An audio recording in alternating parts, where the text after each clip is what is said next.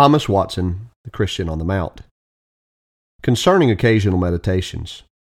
Having removed these two objections out of the way, let me again revive the exhortation to meditate in God's law day and night. And there are two sorts of meditation which I would persuade to. Number 1, occasional, and number 2, deliberate. Number 1, occasional meditations, such as are taken up on any sudden occasion. There is nothing almost which occurs, but we may presently raise some meditation upon. As a good herbalist extracts the spirits and quintessence out of the herb, so a Christian may extract matter of meditation from every occurrence. A gracious heart, like fire, turns all objects into fuel for meditation. I shall give you some instances. When you look up to the heavens and see them richly embroidered with light, you may raise this meditation. If the footstool is so glorious, what is the throne where God Himself sits? When you see the skies bespangled with stars, think what is Christ, the bright morning star. Monica, Augustine's mother, standing one day and seeing the sunshine, raised this meditation. Oh, if the sun is so bright, what is the light of God's presence? When you hear music which delights the senses, presently raise this meditation. What music like a good conscience? This is the bird of paradise within, whose chirping melody does enchant and ravish the soul with joy. He who has this music all day may take David's pillow at night, and say with that sweet singer, I will lay me down in peace and sleep. Psalm chapter 4, verse 8. How blessed is he who can find heaven in his own bosom. When you're dressing yourself in the morning, awake in your meditation, think thus, but have I been dressing the hidden man of the heart? Have I looked at my heart in the glass of God's Word? I have put on my clothes, but have I put on Christ? It is reported of Pambo that seeing a gentle woman dressing herself all the morning by her glass, he fell a-weeping. Oh, says he, this woman has spent the morning in dressing her body, and I sometimes spend scarcely an hour in dressing my soul. When you sit down to dinner, let your meditation feed upon this first course. How blessed are those who shall eat bread in the kingdom of God. What a royal feast will be that which God prepares. What a love feast will be that where none shall be admitted but friends. When you go to bed at night, imagine thus. Shortly I shall put off the earthly clothes of my body and make my bed in the grave. When you see the judge going to court and hear the trumpet blow, think with yourselves, as Hiram did, that you are still hearing that shrill trumpet sounding in your ears. Arise, you dead, and come to judgment. When you see a poor man going on the streets, raise this meditation. Here is a walking picture of Christ. He had no place to lay his head. Matthew 8:10. My Savior became poor, that I through his poverty might be made rich. When you go to church, think thus, I am now going to hear God speak. Let me not stop my ear. If I refuse to hear him speaking in his word, I shall next hear him speaking in his wrath. Psalm chapter 2, verse 5. When you walk abroad in your orchard and see the plants bearing and the herbs nourishing, think how pleasing a sight it is to God to see a thriving Christian. How beautiful are the trees of righteousness when they are hung full of fruit, when they abound in faith, humility, knowledge.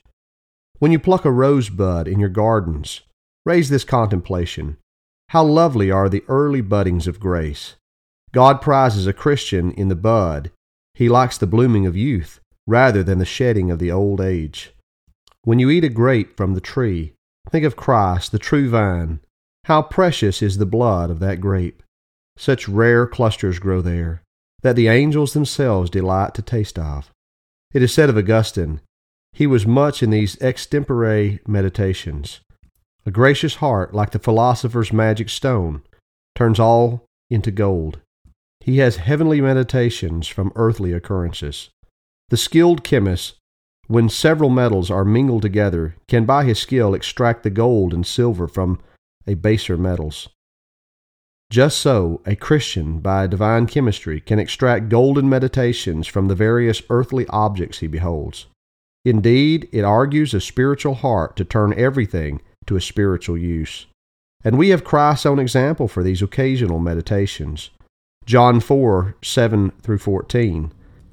While he sat on Jacob's well, he presently meditates on that, and breaks forth into a most excellent discourse concerning the water of life. So much for occasional meditations. Number 2, be exhorted to deliberate meditations, which are the chief.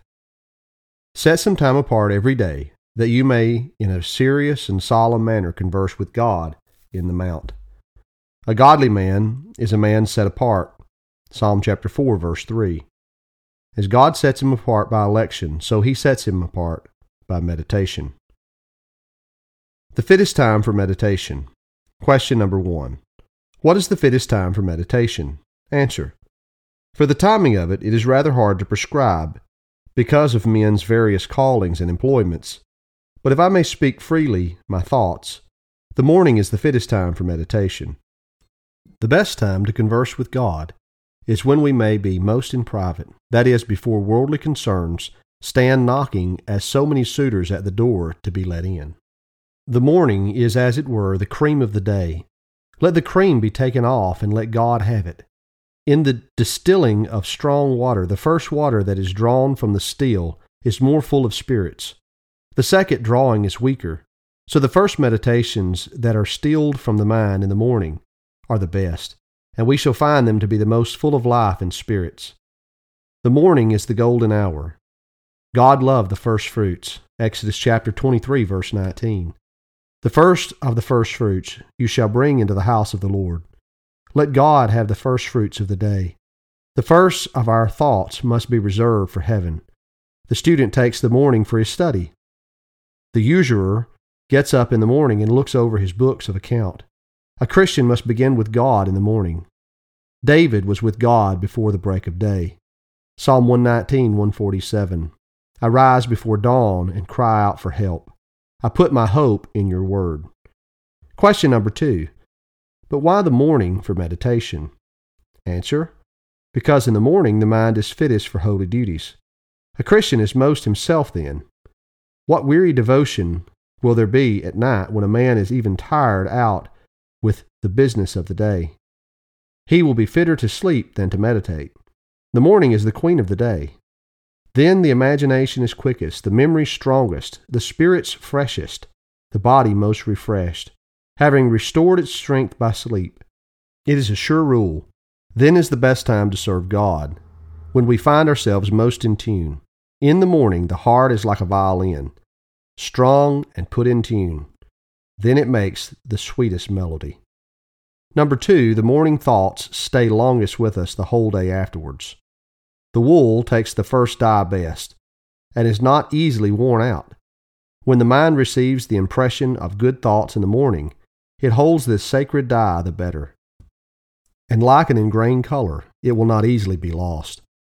The heart keeps the relish of morning meditations, as a cup receives a tincture and savor of the wine which is first put into it, or as linen in a cedar chest, which keeps the scent a great while after. Perfume your mind with heavenly thoughts in the morning, and it will not lose its spiritual fragrancy. Wind up your heart towards heaven in the beginning of the day, and it will go the better all the day afterwards. It is with receiving thoughts into the mind as it is with receiving guests into the inn. The first guests which come will get the best rooms in the house.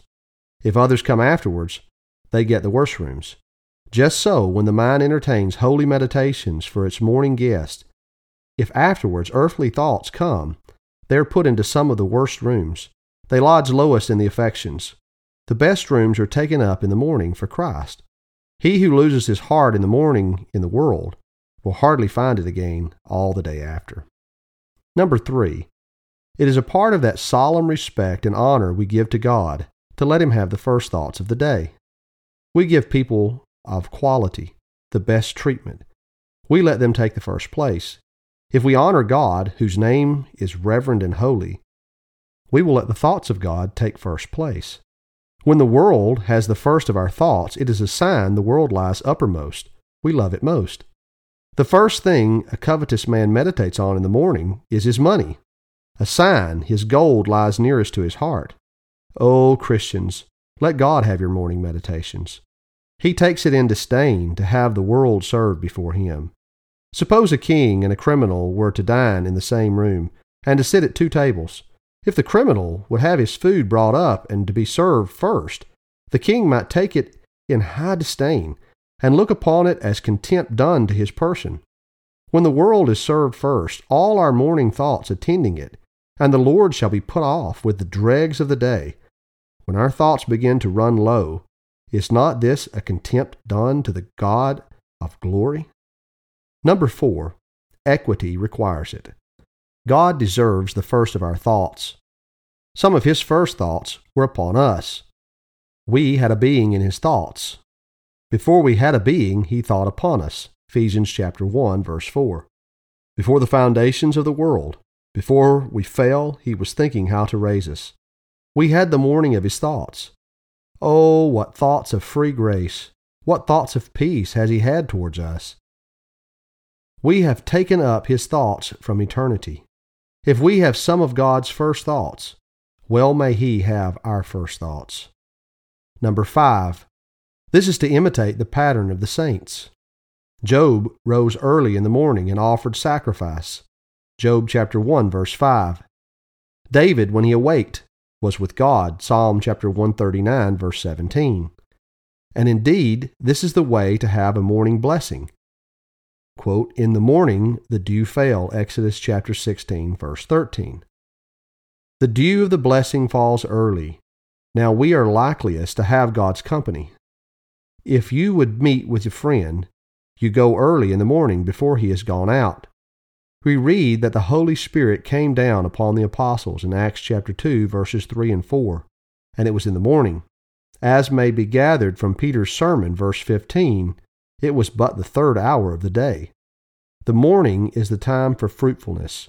In the morning shall you make your seed to flourish. Isaiah chapter 17, verse 11. By morning meditation, we make the seed of grace to flourish. I would not by this wholly exclude evening meditation. Isaac went out to meditate in the eventide. Genesis chapter 24, verse 63. When business is over and everything calm, it is good to take a turn with God in the evening. God had his evening sacrifice as well as his morning. Exodus 29:39. As the cream at the top is sweet, so is the sugar at the bottom. In 2 cases, the evening meditation does well. Number 1, in case such as has been the urgency of business, that you have had time only for reading and prayer, then recompense the lack of the morning meditation with evening meditation. And number 2, in the case you find yourself more inclinable to good thoughts in the evening, for sometimes there is a greater impetus upon the heart, a greater aptitude and tunableness of mind. Dare not neglect meditation at such a time. Who knows, but it may be a quenching of the spirit. Do not drive this blessing dove from the ark of your soul. In these cases, evening meditation is seasonable. But I say, if I may cast in my verdict, the morning is to be preferred, as the flower of the sun opens in the morning to take in the sweet beams of the sun. So open your soul in the morning to take in the sweet thoughts of God. So much for the timing of meditation. How long Christians should meditate? Question number 2. But how long should I meditate? Answer. If we consider how long the world has, it is fit that we give God at least 1/2 hour every day. I shall only say this for a general rule. Meditate so long until you find your heart grow warm in this duty. If a man is cold, you ask how long he should stand by the fire? Surely until he is thoroughly warmed and made fit for his work. So, Christian, your heart is cold. Never a day, no, not the hottest day in the summer, but your heart freezes. Now stand at the fire of meditation until you find your affections warmed and you are made fit for spiritual service. David mused until his heart waxed hot within him. Psalm 39, verse 3. I will conclude with that excellent saying of Bernard. Quote, Lord, I will never come away from you without you. Let this be a Christian's resolution, not to leave off his meditations of God until he finds something of God in him, some moving of his affections after God. Canticles chapter 5, verse 4. Some flamings of love. Canticles chapter 6, verse 8.